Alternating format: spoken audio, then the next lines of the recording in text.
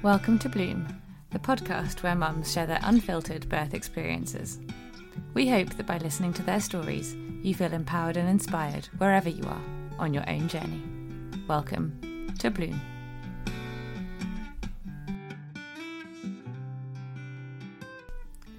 In today's episode, Jennie and I discuss a surprisingly simple conception after some initial infertility fears and 3 rounds of egg freezing.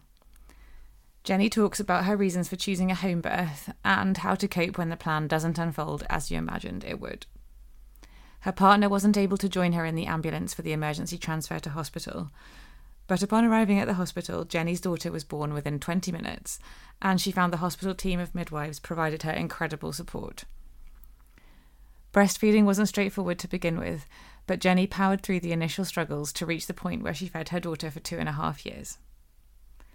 Jennie's daughter was also born at the same time as a second baby, her business, and we unpack some of the challenges and coping mechanisms that have been useful while navigating the journey to motherhood and self-employment at the same time. Welcome to the podcast. It's really lovely to have you with us. Thank you. How are you doing this morning? Have you had a busy morning so far? Yeah, really good. Thank you. No, yeah, it's been nice. My daughter woke up at 5, so I'm a little bit more tired than normal, but we're going on holiday Where are you tomorrow, going? so I'm very excited. We're going to Tenerife for a week in the sun. Oh, lovely. I know. I'm so excited, and it's literally my first holiday in nearly a year, so it feels very deserved. Yeah, I've been dreaming of a summer holiday like that. It's nice to do it out of season as well while you can. Yeah, not too hot for the little one, which is good. Yeah. Okay, so let's do our standard intros. So we always start with a little introduction. If you could tell everyone your name, your age, where you're from, what you do in life, and who is in your family. My God, I've got to remember all those things. So my name is Jennie. I am 35.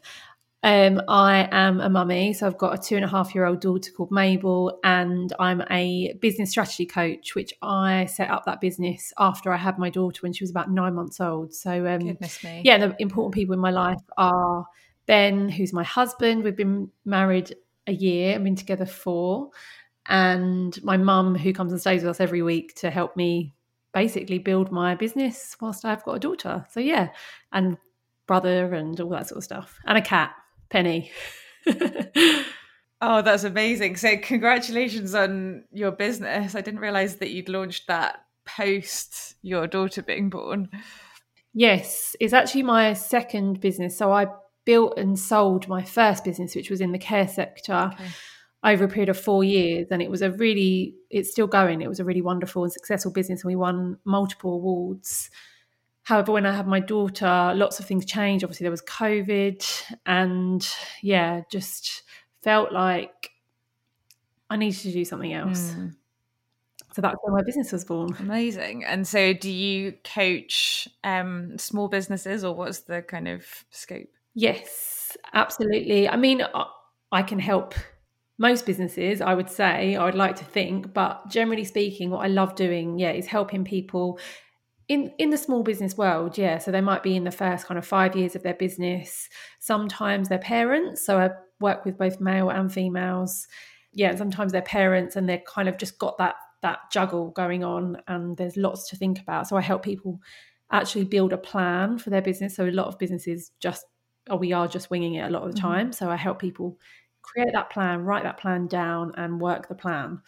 Amazing. Yeah, it sounds like you've got a really solid support network as well in place, which I guess must be essential when you've got all that going on. Yeah, definitely helps. And me and my husband are both self-employed, so there are the highs and lows of that, because you obviously don't know where your next 6 months income necessarily is coming from, but equally you do have a lot of flexibility, and we're both very present for our daughter, which is lovely. But I used to work in London. I used to commute 5 days a week from Essex into London, and I just couldn't do that with my daughter. I know people do that, and it's absolutely fine. But for me, it was just important to be around as much as possible. Yeah. You've got to make it work for you. So Yeah. can I ask you about kind of when you were younger, growing up, what your view of motherhood was like and what you thought it was going to be like for you? Did you always imagine you'd be a mum, or was it something that kind of took you a bit more by surprise? That is such a wonderful question to be asked. I've never really thought about it, but yes, I absolutely thought I would be a mum by the time I was 27, and I'd have 2 kids, and it would be a boy and a girl, and there'd be a really small age gap, because my mum had me when she was 25, my brother when she was 23, and I was like, 27's a little bit older, but things have changed. I was 33 before I had Mabel. I was single at 30, having just left what was a really difficult relationship. And I thought I had very low fertility. So I actually had 3 rounds of egg freezing therapy. So I got my eggs frozen. Yeah. And I was single, and I was like, I'm never going to meet someone and fall in love. My brother and his wife are just really like lovey-dovey and such a wonderful couple, and they just had their first child. And I was like, I just want to have kids the same time as my brother because we're really close. And somehow I then met Ben like 3 months later, and we fell in love, had Mabel within about 7 months. I got pregnant. So goodness me. I think, my view on motherhood was it was something I really wanted to have in my life. It was always meant to happen, but I was really scared that it would never happen for me. Yeah. And so going back to the time before you'd met your husband now, what led you to discover that you had fertility issues? So I left the relationship that I was in at the time, and I just had this really bad feeling. I had this like intuitive feeling that I was infertile. So I went and got some tests done. And when I got them done, unfortunately, they said that for my age, which was like 30 at the time, my fertility was really poor. And they said, if you have 1 round, you're not really going to get enough eggs to make it worth your while. So I had to have the 3 rounds, which was quite traumatic. I remember I was dating at the time, and I had all these injection drugs in my fridge. And like, I had a guy around, and we were like drinking beers, and I was like, don't go in my fridge, because there's like these drugs that I've got to pump into my tummy every day. Like, it was so embarrassing. Yeah, that's got to be textbook, not first date worthy chat, hasn't it? Yeah, I mean, do you want to hang out? I'm trying to make sure I can have a baby someday. But I decided that if I hadn't had a baby or met someone or anything by the time I was 35, I would have gone through that fertility treatment on my own and had a baby on my own. So it was a weird time and a hard time, but it all happens for a reason, I think. Yeah, definitely. And I mean, when you were going through that treatment, did you think that going into a relationship, it sounds like with your now partner things moved fairly quickly, but how much of a factor was that in your conception journey the second time round? Did you give yourself a certain amount of time to try for a child with him, or was it even a thing that you were trying for?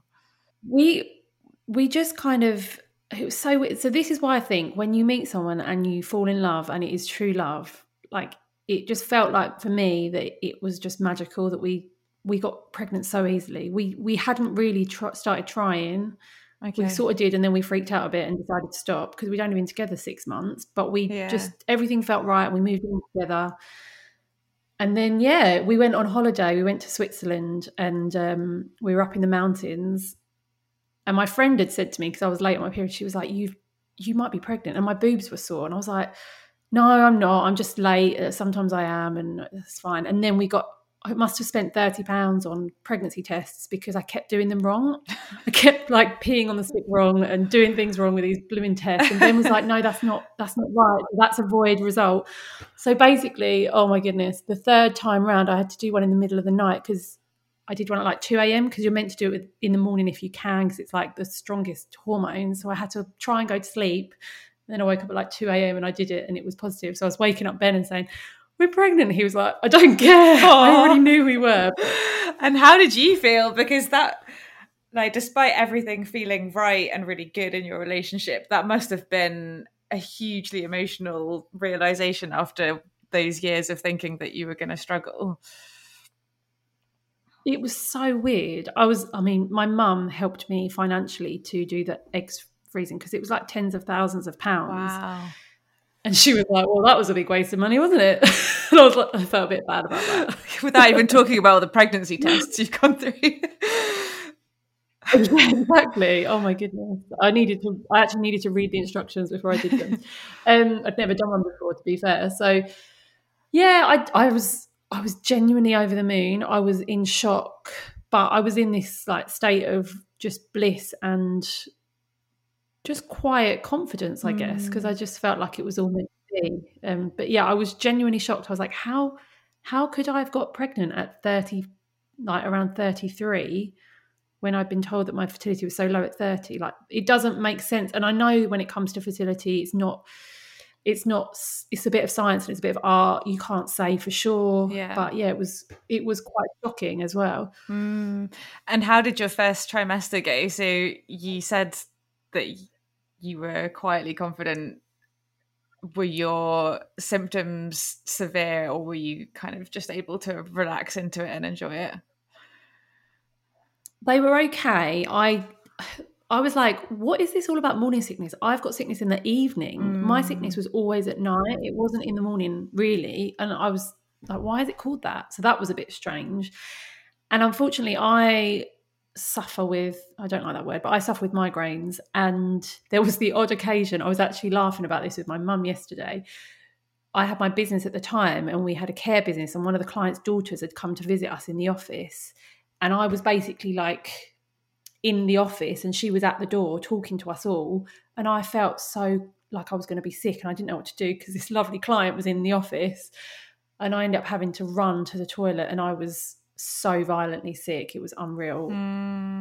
Because with migraines, what often happens with me is I get myself in a state where I end up vomiting. So I think it was like the migraine vomit and the morning sickness vomit all in one go. So yeah, that's one of the memories, one of the worst memories. But generally, I'd say it was manageable. It was okay, the first trimester. Mm-hmm.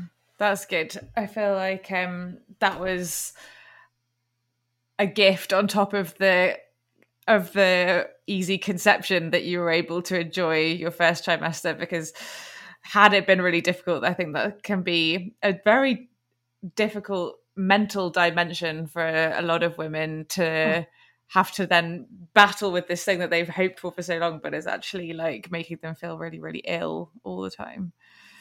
It just doesn't make sense, does it? Like, why do you feel so sick when it's such a natural thing to have a child? What I do remember is my sickness lasted till 20 weeks. Okay. So although it wasn't horrific, everyone was like, yeah, it'll go in the first 3 months. I was like, mine's still here. And I think it went around 19 and 20 weeks for me personally, which felt like a long time. But yeah, especially when you have the sort of 12-week milestone in your head. And so you're kind of, I feel like that's something to aim for a lot of women. And then every week or day past that point, you're like, hold on a second, this isn't part of the first trimester deal. Like, what's going on? Exactly. The scan was like one of the most magical moments. Like, I still remember it to this day. Like, which one was that? The 12-week one? Yeah, because me and Ben went together, like we were holding hands. And I think actually, going back to your question earlier, I didn't believe it properly until I saw that scan. And I was really quite tearful and emotional in that scan. I was like, oh my goodness, there's actually a baby in my tummy. And yeah, it was quite something. How was Ben dealing with it all during the early stages? Good, I think. I tell you what we did, which was a brilliant thing. We went on holiday in the February. I got pregnant around the October. So I was about 5 months or so, maybe then. January, February, 4 months. It was the best thing we did. It was so wonderful just to have a week. We actually went to the Canary Islands and he was drinking loads of beers because we went all inclusive. He was drinking all the beers. I was just eating all the food. And we had a lovely holiday, and it was really special actually for us. He was excited. So he is 49 this year. So he was 45 when we had Mabel, something like that. Yeah, a bit older than so you. he's 13 years older than me, I think. I always take the mickey out of him to being an old man. But for him, equally, he'd been dating people that had got kids. So he decided, he was like, I'm not going to have kids now. He really wanted to, but he was like, I'm 45. I haven't met someone yet. Yeah. When I met him, I literally couldn't believe he was single and not got any baggage, not got any kids himself, or not been divorced. But anyway, I think he was just so over the moon, but he's quite a chilled out, laid back kind of guy. So he wasn't particularly like me, like really excitable, but he was secretly really, really happy about it. So what about you? Did you have among your friends, were many of them mums already, and did you have many people you could go to for advice and help? Yeah, that's quite an interesting question. So my two closest friends both had already got 2 kids, and now their kids are like school age, so like 4 and 7 or something like that. So I feel like I was kind of a bit later to the table than a lot of my friends. A few of my friends have got kids similar-ish ages, and my brother's kids are just 1 and 2 years older than Mabel. So that's really worked out quite nicely. So my brother's someone, and my mum definitely, that I got lots of advice from, and then my friends as well. But we live in Colchester in Essex, so we live that's where my husband's from. So I moved here to be with him. I am from Essex, but South Essex. So for me, it's been a lot about trying to build up new friendship groups and meet new people, because I didn't really have much of a network or friendship circle here. Yeah.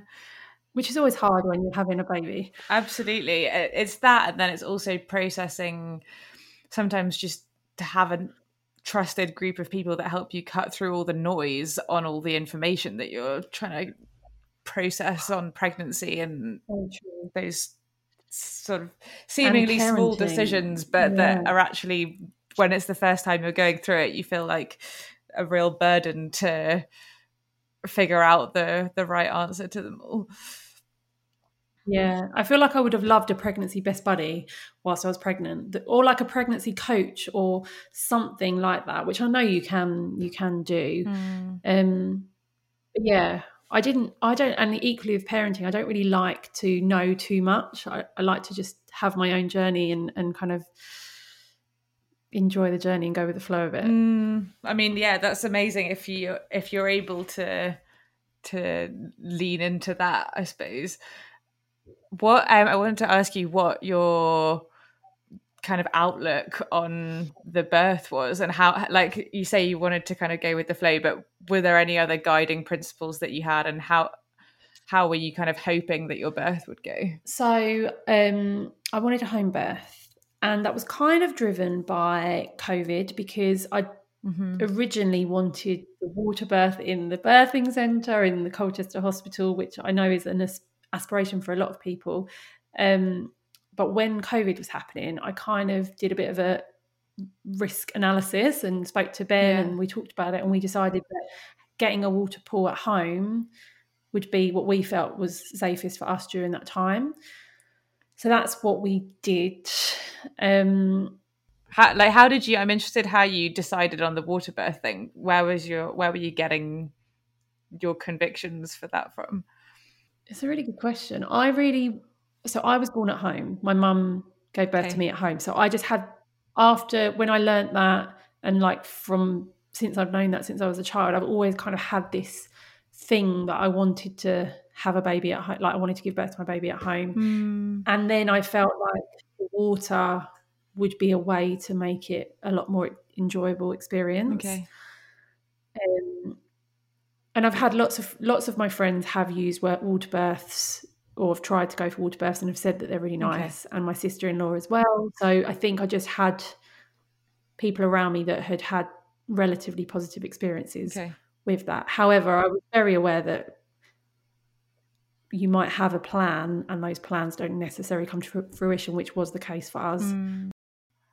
What happened in your case in terms of getting ready for the home birth? Did they tell you that you did you get signed off immediately as being low risk enough that was going to be fine, or did they give you like a cut-off point? No, they told me it would be fine. They were happy with that.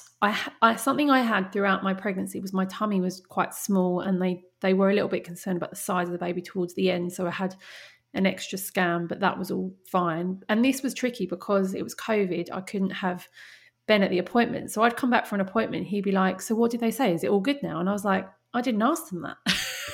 So that was like a weird experience. So you bought, did you have to invest in the pool that you had at home?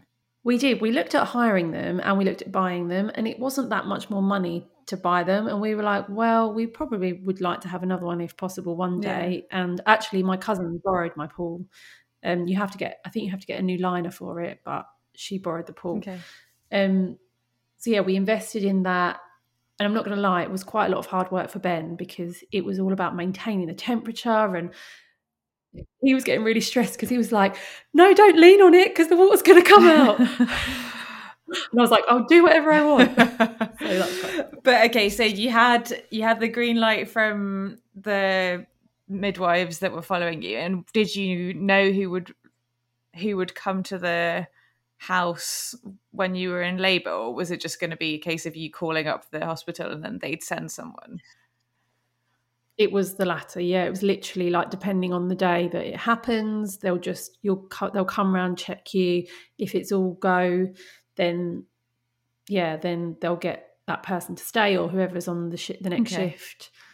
And I started feeling the stuff happening on the Monday morning, but she didn't actually come till the Wednesday night. So it felt like it was quite a long process. Yeah. But just before we get onto the the labour thing, what was the kind of the latter stages of your pregnancy? Like you mentioned, there was the thing about the size of the baby, but were you generally finding that you enjoyed all of the changes your body was going through and all of that? I loved the second trimester. Mm-hmm. Really, really loved it. I felt really good, felt really positive and really happy. And actually it was a summer when the weather was so, so lovely. The third trimester I enjoyed because we did have lovely, lovely weather. But towards the end, I did get quite tired. Mm-hmm. And backaches in weird places. But something I did try to throughout my pregnancy, because again, not to keep going on about it, but it was lockdown for a lot of my pregnancy. I was part of this group called Together We Thrive, which my sister-in-law set up. And we used to do at 9:30 every morning, like a half an hour Pilates or dance workout or like a Joe Wicks type thing that I was on during lockdown. So I feel like that was a really positive thing that kept my mental health quite good and my physical health quite good throughout the pregnancy. So that was really nice. Did you do any like formal prep class or anything like that?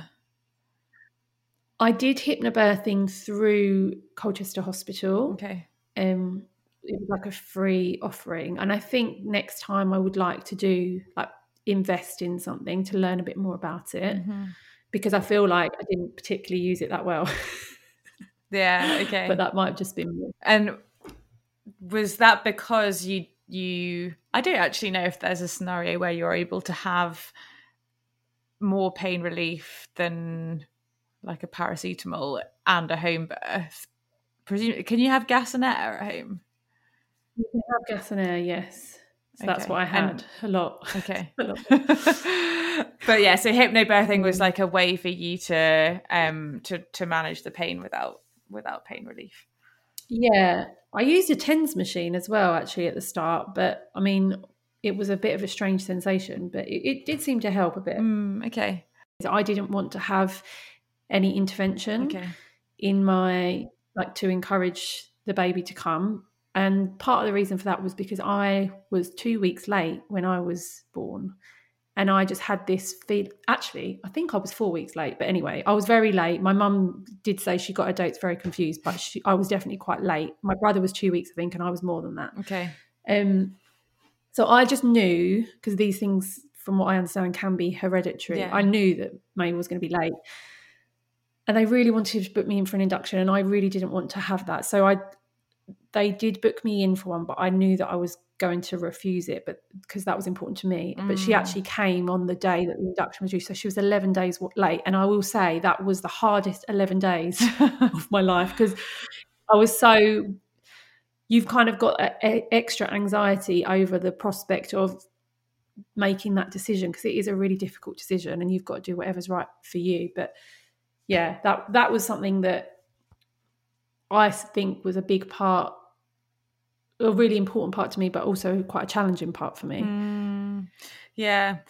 And is the fact that they had to book you in for it, is that like a protocol thing, even if you know you don't want to? It seemed to be, and they did say you can refuse it. And they did talk about your doctor will tell you the risks, which obviously made me feel very concerned or nervous, because to talk to a medical professional and try and kind of challenge their opinion is difficult at the best of times. And with COVID, often you had to be on your own for some of the appointments. So luckily, it literally didn't have to happen, because she came on that day, which was nice. But yeah. And it's a good point about your mum. I don't know that many women know that information. Like, I don't know that my mum has retained her due date, or like her where I was born in relation to that. But that, as you say, is such a useful data point to inform you. It's probably more useful than anything you can access in a book. Exactly. And that's when I mean, like, going with the flow, knowing your body and how you feel. Like, I knew that I'd had a really, on the whole, good pregnancy, and it was a healthy baby as far as I knew, and I was confident. So I just had to trust my intuition with that. And I do think as a mum, that is a really important thing, is to trust your intuition, but it's easier said than done when you've got other influences. Yeah, absolutely. So, okay, so you're on day 11 post your estimated due date, and did you feel the first signs of labour before that appointment that you were supposed to go to? Yes. So the day 11 was the Wednesday. It was the Monday morning I woke up and I started to feel things happen. Okay. But clearly it was very early stages. It wasn't severe contractions or anything, because it took another couple of days for it to come. Okay. But my mum came up on the Tuesday morning, because also, this is ridiculous, but I was born on a Tuesday, and on the Tuesday I was like, she's going to come today. I know it. By the way, I didn't know it was a girl. We didn't find out the gender. So, but I was convinced it was a girl. But yeah, I thought it would come on the Tuesday. It still didn't happen, but my mum came up all ready to look after and stay with us for a week to help us. It's just still not come on the Wednesday morning. I felt so bad. I was like, sorry, Mum, I dragged you up here and you've still got no babies for you to have a cuddle with. But what were the feelings that you were having? Was it the beginnings of contractions, or was there anything else happening? Yeah, it was just beginnings of contractions, but they weren't regular enough, or I guess intense enough. I had a few baths, and I was up in the middle. I was up in the middle of the nights, just feeling really uncomfortable. Was it how you expected it to feel? Oh, it's so hard to say. It's so difficult when you literally have no idea what the feelings are, do you? You literally don't know what you're meant to feel. I guess so, but you just don't know. Yeah. So, and how were you feeling emotionally? Were you feeling ready and up for it, or was there any apprehension? I'm sure there was some, but what was the overriding emotion? I was really excited. I was a little bit nervous, and I think I was nervous about, like, can I give birth to a baby? Like, have I got the ability to do that? Because I'd never done it before. Like, we build confidence when we've done something and we know we can do something. And with that, I had no idea. I worked with my therapist. She's incredible, and I had a few sessions with her towards the end of my pregnancy, just to help me feel confident. And one of the things I was very nervous about was the prospect of having to have a cesarean if something had gone wrong. And I don't know why. I think it's just my own anxiety around being cut open, essentially. So I think I was just nervous about whether I could do it, whether I could get through it. I don't know why, but I was excited, but I did have that anxiety for sure. Yeah. So was your mum, was Dan planning to be there as well? Was that your team basically plus the midwife? Yep. So I had so Ben was my birthing partner and my mum was there, which I was very lucky to have, because actually we probably should have only had one person because it was COVID. Okay. But Ben was so busy doing all the water stuff that it was me and my mum together.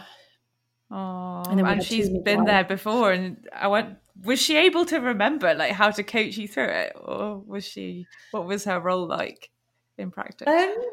My mum's very like practical, and so she was very much assisting me with the gas and air, and I was sort of getting her to help me with the breathing and stuff. So and also like getting me food and snacks and making sure I was hydrated, which was hilarious because I'm a big fan of making sure I'm eating regularly. But my mum and Ben didn't eat very much and both were exhausted. And I kept saying, can you eat something? Can you eat something? But I think it's a common thing, isn't it? The birthing partners don't look after themselves because they're too busy looking after you. Yeah. So okay, so your how much of your labor was that in the water? Was that doing what it needed to do as you'd hoped it would? Yeah, so I got in the water so I remember on the Wednesday morning, I was in the garden basically screaming because I was in quite a lot of pain at this point. And we rang the midwife again and they spoke to me, and then they heard my voice and realised I was kind of getting to those later stages where they were ready to come around. So they said, right, we're coming round, get the birthing pool out now. So I think I got in the birthing pool about 9:30 in the morning. Okay. And yeah, it felt lovely. It felt really nice. It felt so lovely. And I think I was in there till about 4:00. So I basically spent the whole day in the pool. Yeah. Amazing. And good. is that after the TENS machine? You said there was a TENS the TENS machine was like, that earlier on? Yeah, that was like on the Monday, Tuesday I was using that, and then it was gas and air. Yeah, as the midwife came over, it was very much gas and air. Yeah, in the water at the same time. In the water, yeah. Yeah. Okay. All right. And did they measure your dilation? Had you got any idea of how far along you were when the midwife got there? So, yes, I'm sure she did did have a check when she came around. I think it might have been like 5 centimeters or something, maybe. I feel this is testament to how much you were going with the flow that you don't remember, because I don't really remember that. Oh, I don't know. Yeah. So I was literally just in the pool. One of the things that was really helpful was my best friend's mum's a midwife, and she'd spoke to me a few months before, and she told me how to take the gas and air, which sounds silly, but she kind of explained to take it in a deep breath as your contraction comes. Okay. And that was actually really useful. And I'm sure the midwives would have helped me with that anyway. But I do remember one contraction where I was like, no, I'm fine. I don't need the gas and air for this one. And then it was so bad. And I remember reaching for the gas and air, but obviously it was too late to help that contraction. So I very much valued the gas and air. It was lovely. That's interesting, because it can be a very I've heard women talk about it as like a very out of body experience. Would you say that was true for you? Or yeah. Oh God, yeah. You've just made me remember when the contractions did start to get quite bad. I remember shouting at my husband and saying, "We're never having sex ever again. We're never having another baby. This is so painful." So I remember being a little bit like, almost like you're drunk, like a little bit outrageous with my comments. So yeah, that's quite funny. I had forgotten that until you asked me that. It is a weird experience. And Ben actually had some too. He was like, can I have some, please? It's like, yeah, that's fine. Midwife didn't mind. all right. And so how did it progress then? Was there a point when you felt like the pool wasn't cutting it anymore, or what happened next? So the next bit is a little bit of a blur, and that is probably the slightly more challenging bit. So I definitely needed to go to the toilet. And when I say toilet, I mean to the number 2. So I remember going to the toilet and I remember saying, Ben, you can't do this with me. Mum's got to do this with me, because I didn't want him to see me go for a poo, which is quite funny. So weird. So I remember that happening. And then I wanted to get back in the pool, but I think the midwives wanted to check me. So they did. And I think I was like 9 or something around those numbers at that stage. And I wanted to get back in the pool, but things just went a little bit strange then. And I started trying to, I think I was a bit confused about whether I was going into that last stage where you push or not. Right. And the midwives then saw a little bit of meconium, which is the baby's poo, on a white sheet. And they were then a little bit concerned. Right. So they called an ambulance. Okay. So I then, consequently, I was in that last stage and I was starting to need to push. The baby was very much close to coming out. Uh-huh. The ambulance had arrived and I didn't really know what was going on. I only know that kind of afterwards. I didn't really understand why the ambulance was there, what had happened. I was a bit confused about whether I should be pushing or whether I should still be like breathing through the contractions at this stage. Mm-hmm. And when I found out there was an ambulance outside, I was a little bit scared for what was going on. And I was like, Ben, what's happening? What's happening? He didn't know either. So this was like the traumatic part for me. I got up somehow and I walked outside with no clothes on to the ambulance. My mum was like chasing after me with a dressing gown, and I just got in the ambulance because no one was making a decision. Okay. No one. I couldn't. Do you remember what the midwives were saying to you about the ambulance? Now looking back, no, I think they were communicating with Ben, but I don't think I think the communication was a little bit confused, and I just what I remember is saying to my mum, "Well, I don't know why the ambulance is here, but if there's a risk to the baby, then I need to make a decision." And that's when I stood up and I just went to the ambulance. And unfortunately, no one could come with me because it was COVID. So it was me in the ambulance and the most lovely, lovely ambulance team, like this young boy who was in training, and I was in that last stage of labour, like the head was coming out in the ambulance. So we got blue lighted. It was the weirdest journey, the most uncomfortable journey. It was really dramatic, and I'm trying not to make it sound too dramatic, but it was. I can remember it so vividly. I was squeezing this poor midwife's hand who was able to travel with me.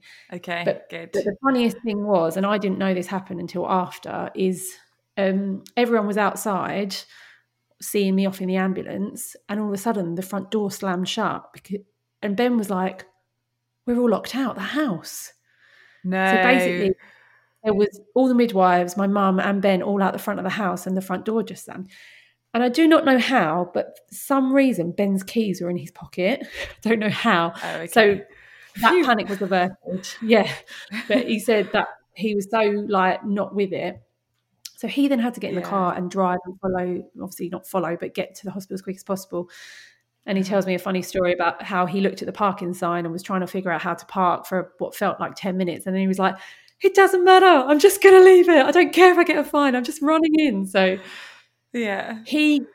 I remember being transferred through all the hospital corridors and seeing all the people, and it was very strange, and then getting thrown into the delivery room. And what I remember really vividly is seeing the face of this lovely midwife with glasses.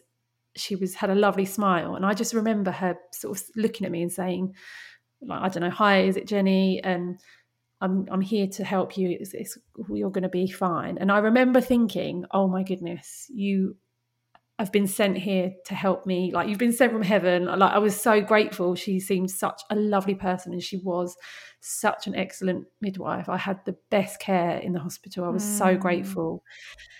And all of it was a bit scary because at one point they were thinking about the episiotomy, which again I wasn't too worried about, but I remember hearing it, and at this point Ben had just arrived, very exhausted. I remember thinking, "No, I'm doing this. Like, it's happening. I can do it." So she arrived within 20 minutes of us being in the hospital, which was quite something. Yeah. So had you been pushing in the ambulance, or were they kind of advising you to try and not do that if you could? I tried not to. I don't remember them advising me. They might have done, but I remember just trying to breathe. But it was the early stages of feeling like I needed to push in the ambulance for sure. It was a very early stage of that. Okay. But as soon as I got in the hospital, I was pushing. Okay. And so you had your lovely midwife with the glasses who was with you. Was she coaching you through the pushing, or were you doing it quite instinctively? No, it's really hard to remember. So Ben was definitely next to me. I actually had a trainee. So they asked me, do you mind a trainee midwife delivering your baby?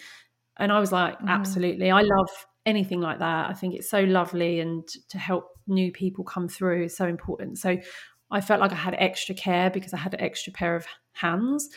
That's a really like lovely way to look at it. Yeah, no, definitely. I feel like the doctor was quite active as well, in trying to make the right decision on what to do. I think I was being I'm sure someone was telling me when to push. Yeah, I'm pretty sure they were. It's really hard to remember. But you said you were on your back, is that right? Did you have your legs in stirrups, or were you sitting upright more? I don't even remember. So at first I was on my side, and it felt really nicely. Yeah, absolute blur. I was on my side at first because I'd been on my side in the ambulance, and they just transferred me. And I remember them saying, no, we need to put you on your back because it's not kind of happening.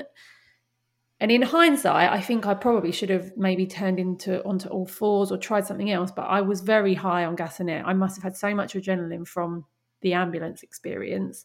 Yeah. I just did what I was told. It was very classic. Yeah, legs. I don't know if my legs were in stirrups. I literally can't remember that. I'm going to have to ask Ben that. Don't know. It might have been. It did feel like a very stereotypical, like what you see on a hospital telly program. Yeah. And you say you were determined at this point to just get your baby out, and you managed it by the sounds of it. Yes. Weirdly, I remember my friend telling me that when she had one of her children and she didn't tear, it kind of went, like, it nearly came out, then it went back in, then it nearly came out, then it, like the head kept going in and out about 3 or 4 times before it came out fully. And that's what was happening. And I remember Ben telling me after, he was like, I saw the head, then it went again. And well, it sounds a bit freaky, doesn't it? But I think I must have had that in the back of my mind, and I kind of knew, I knew it was doable. I felt confident at that point that I could do it. And I think hearing, like, in the blur of the stuff going on, hearing the consultant say we might have to cut her if it doesn't come out in the next one or the next couple, I was like, no, I can do this. It gave me a bit of motivation, which I don't know how, but it did. And how was your baby doing when she arrived? Oh my goodness. So this is funny because she came out, it felt like this slithery snake coming out of me. It was a very strange experience. That's the best way I can describe it. And they put her on me straight away. Do you think? It is, isn't it? It's like I've never heard it before, like said like that, but you're totally right. It was so strange, so strange. And they gave her to me, and they said, "What have you got?" And I said, "Oh, it's a boy." Because I saw the umbilical cord and I thought it was a willy because, I mean, I was high on so much gas and air at this stage. They were like, no, guess again. I was like, oh my goodness, it's a girl. And I was so happy because I felt like it was a girl the whole way through. And yeah, it was just magic. It was so magical. I was so happy. It was, they put a little yellow hat on her head and had a cuddle. And that was that. It was just wonderful. Yeah, she seemed pretty happy and healthy. And you did have quite a kind of dramatic, and maybe it's not the right word, but like, it's that you've been through a lot in a very short concentrated space of time just before that moment. But did you feel like you were able to just relax into those special first moments despite all of that? I think so. I'm definitely not one of those people that will complain and moan and sort of criticize. And I just felt like, yes, I was disappointed we weren't at home. I was disappointed that my mum had been there for that whole journey, yet she was stuck at home and couldn't be with us for that last moment. And there was little things that I guess I was disappointed in, because I do 100% believe I could have given birth to her at home and we would have been fine, and there wasn't any major risks. But at that moment, I have to own that decision that I made, and feel happy that I made that decision. And I got the most wonderful care, and even the ambulance lady came back to see after she'd been born. She was like, I just wanted to check everything was okay. And that was so nice. So I just think we were able to enjoy those magic moments, and they actually left Mabel on me for ages, because I kind of was worried about them just taking her off me and wanting to weigh her and wanting to do this and check her. And I was like, I was worried about that, because you hear these things, but they were so amazing. They just let me have her for ages. They didn't want to take her from me. Like, yeah, that was nice. I feel like Ben was a bit nervous about holding her to start with, which was quite funny. I was like, do you want to take her? He was like, no, I'm okay. I was like, what? Come on. But yeah, that was quite funny. I always think it's really funny how, like, in the very first moment when you get given your baby, no one really seems to be worrying about, like, whether you're holding the neck or all these things. But then in every other scenario with a newborn, people are so careful with newborn babies. But in that very first bit, it just feels like everyone's just kind of like throwing it around. Yeah, that is so true, isn't it? That is really true. But so you had a lovely skin to skin moment. Did you want to breastfeed, or did you have a plan about feeding? Yes, absolutely wanted to breastfeed. It was really important to me. And I had loads of problems, actually, but I did breastfeed Mabel for 2.5 years. I've just stopped recently. But I had such challenges. Thank you. I feel like I was making up for the start being so bloody awful. It's so interesting, because I literally thought breastfeeding would be easy. I'd be really good at it. We have no issues at all. And I had the complete opposite. So I had the 5-day weigh-in for her, and I had to go on my own because of COVID. And she'd lost 13% of her body weight. And when I look back at the pictures now, she literally looks like a skeleton, because she was quite small when she was born. And I feel so guilty. And I was so traumatized, and I cried so much at the appointment. I came home and I had like a breakdown, because I was like, how have I thought I'd been feeding her for 5 days and she had not been taking any milk. And I had mastitis as well, which is where you get blocked ducts and an infection in your boobs. So basically, my poor child didn't have their first poo for like a week, and didn't get any milk for 5 days, basically. I mean, who was supporting you up until that 5-day point? Were you just working it out instinctively? So I stayed at hospital the first night because I had to, I guess because she was born late, and I think because of the meconium, they'd found they wanted to do 12 hours of checks. And they were checking that she was feeding before I left hospital, and she must have fed something. And I had some colostrum that I'd harvested before, which was quite fun. So she had stuff. And then I did have my health visit checks, but I don't know, it was me and my mum and Ben at home. We thought everything was fine, and it wasn't. It's really hard to know or to pinpoint exactly what it was. Yeah, and I think that weigh-in appointment is a very emotionally charged moment in the best of times, probably. Like, can you speak about kind of what that meant I think for her and for you? Yeah, I think 10% is okay. Anything more than they send you straight to hospital. However, because of COVID, they sent us home, but with a really strict feeding plan, and they visited or contacted us every day, which was great. And from that point on, and I had someone to help me come around and help me with breastfeeding positions, because that's what I struggled with. So just to help, hopefully, I had an inverted nipple. Mabel had tongue tie, which didn't get treated because it was on the cusp in the end. We did have an appointment, but it was on the cusp, so it was kind of up to us. But again, that really made it hard for her to latch, I think. So there was a few reasons, I think, as to why the breastfeeding was difficult, and I just struggled with getting in the right positions and all that sort of stuff. So we should have gone to hospital, but we didn't. We did like bottle top-ups, but it was all with my milk. So she's actually never had anything but my milk. But it was just lots of top-up feeds that Ben got to do for a week or two, that she had top-ups, which was really nice. But yeah, it was tough. So you'd feed her yourself and then you'd pump extra, Yeah. would you? I had loads of supply, Okay. like so much milk. I was going to say you must have done. I don't know why. I used to drink quite a lot of water because it was a summer, I don't know, but I had these cups that I put into my bra and it collected the water from the other boob the milk from the other boob when you were feeding on the other boob. And we used to just use that most of the time and a bit of pumping here and there. But I have never been a big fan of pumping just because, I don't know, for me, I just don't really enjoy it. Oh my goodness, that is an amazing story and journey though, to get to 2.5 years after a difficult start. Yeah, and even so the first 5 days were hard, but I found the first 2 months or 3 months hard when it came to breastfeeding because my nipples were so unreal, the soreness was unreal, and I nearly gave up. I nearly gave up multiple times. And I'm really glad that I didn't. But I remember Ben looking at me going, just give up. Let's just do something else. I'm like, no, I don't want to.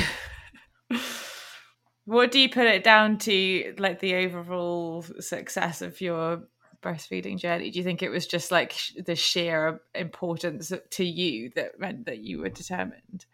I'd done quite a lot of reading on breastfeeding. My mum breastfed me and my brother, and I think for me that was something that I wanted to do as well. I feel like I probably was so determined after having such a tricky start as well. And I think because I made the decision about my work to change my work situation, I was like, well, a lot of people around me were stopping at a year with breastfeeding. It was very much stop at a year because I'm going back to work. And absolutely, like that's totally fine if that's what people are doing. But I felt like, well, I've changed my work setup so I can be there for my daughter. So I haven't got boundaries like that to live by. So for me, I've just kept going and going until we sort of naturally stopped. We sort of encouraged it a little bit, but yeah, I just love it. I honestly loved breastfeeding so much. It was the most joyful thing. Oh, good for you. Yeah. That's a really inspirational outcome, I think. I mean, not to say that if people don't succeed that it's not inspirational, but it sounds like it did require a lot of determination to get through it. Yeah. And it's funny I remember when my friends had their kids and they were like, oh, we've got a night away because we've got to go to a wedding and I don't want to leave my child. And I remember thinking, really, just one night? And having now had a child, I can absolutely see that. Me and Ben have done one night away for our wedding night from her and maybe one other night away in like 2 years or 2.5 years. And I totally understand that kind of just desire to be with your child all the time because I've definitely got that. So yeah, I apologize to my friends. And I want to ask actually what makes 2.5 years, what made that feel like the right time to stop? Was it led by your daughter or yourself? Or, I mean, I'm sure there's a lot emotionally going on there as well. I think if I'm honest, my husband wanted to have me back a little bit more. And obviously that is important because I've got to consider how he feels. I also booked a holiday with my friend, which haven't gone on yet, but for the end of May. And that's 3 nights, which is a long time. That's the longest I've ever left my daughter for. And my husband didn't want to be left like that weekend with the first weekend with no boobs. That was something we were sort of aiming for. And I've had the odd situation where she's just not fed. So I got down to just doing morning feeds probably in the last 6 months or so. And that's been really nice. And then there'd been the odd morning where she just had forgotten about boobs existing and she'd got excited about something else, or we'd been staying at someone else's house. And that had happened recently. And me and Ben talked about it. And we were like, right, this has happened before. And then the next day she's gone back to wanting milk. And it is a bit annoying because I must be susceptible to mastitis now because I do get quite lumps. I feel like I've had mastitis like 3 times through that journey at least. And we basically plied her with hot chocolate. So basically we had a plan. The next morning, she's going straight downstairs because she associated our bed with boobs. So the association was she wakes up, she comes into our bedroom, lays in bed with me and has boobs. So we basically cut that association, took her downstairs, put the telly on, put Bluey on and made her a hot chocolate. And that was her thing.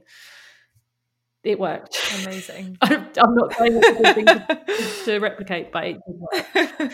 Not to say she didn't ask me, because she said, "Mummy, I have boobies though." And I'm like, "I know you do, darling, but you've got bigger now and you didn't have it at Nanny's yesterday," because we'd stayed somewhere else when she didn't want it. So unfortunately, I had to talk to her about it because she understands, and that's hard. Yeah. It did break my heart, but I'm really glad that I have stopped, because it's really beautiful having the relationship with her that I do without the boobs involved now. Yeah. Because it does, yeah, I think it's a good thing. And her and Ben's relationship is just beautiful. And yeah, it's been lovely to see.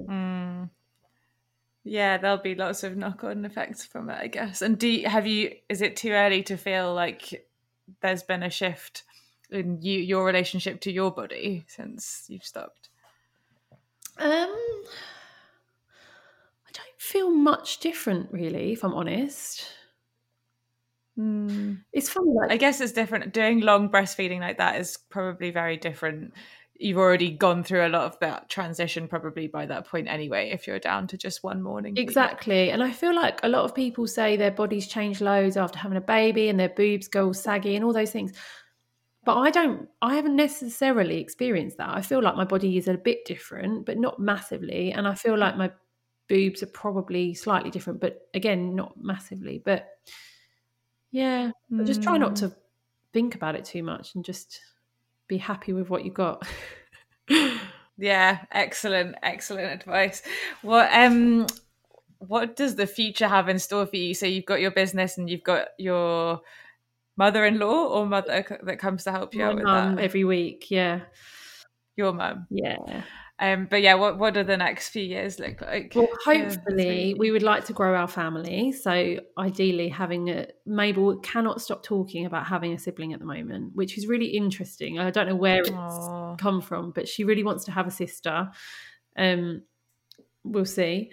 So yeah, that's something that's really important to us. And Ben, my husband's just had a career change. So he was in the financial services industry and now he's a photographer. So he's going through this new career experience, and yeah, just more of the same. We're also investing in property. So for us, we're trying to build a life where we've got a passive income. We both work part-time, which is what I do, and I have done since I've had Mabel, and we've just got a really happy life doing the things we love. That's kind of our biggest goal, as it were.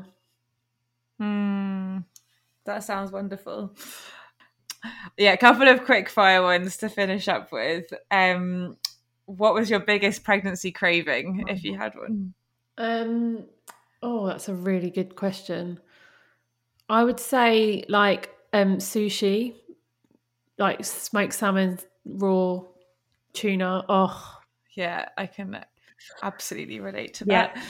Are you allowed to have smoked salmon? Because I think the guidelines on that are a bit different or have changed recently. You can't, I don't think. Okay. Don't quote me on that. Yeah, no, I was going to say I almost regret going down that rabbit hole because I remember looking into it and it's just it changes all the time. Not easy. Yeah, my friends were saying, you could have that when I was pregnant and now you can't, and same with my mum. So it's like, well, who knows?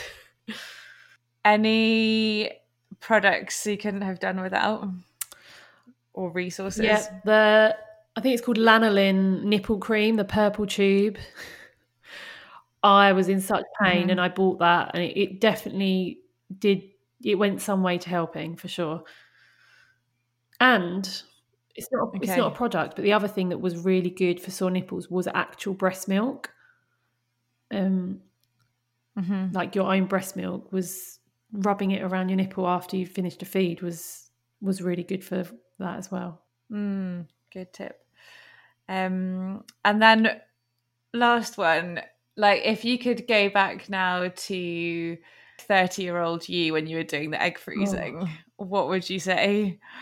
I don't know, because I'd like to say don't bother doing it, you don't need to, but I do think that it gave me that peace of mind that it didn't matter, that I could go out there and try and meet people and just see what happened and go with the flow. So I'd probably just give her a big hug and say, you're doing the right thing, just trust in the process. Amazing. Well, thank you for sharing all of that. And yeah, I'd quite like to give her a hug as well.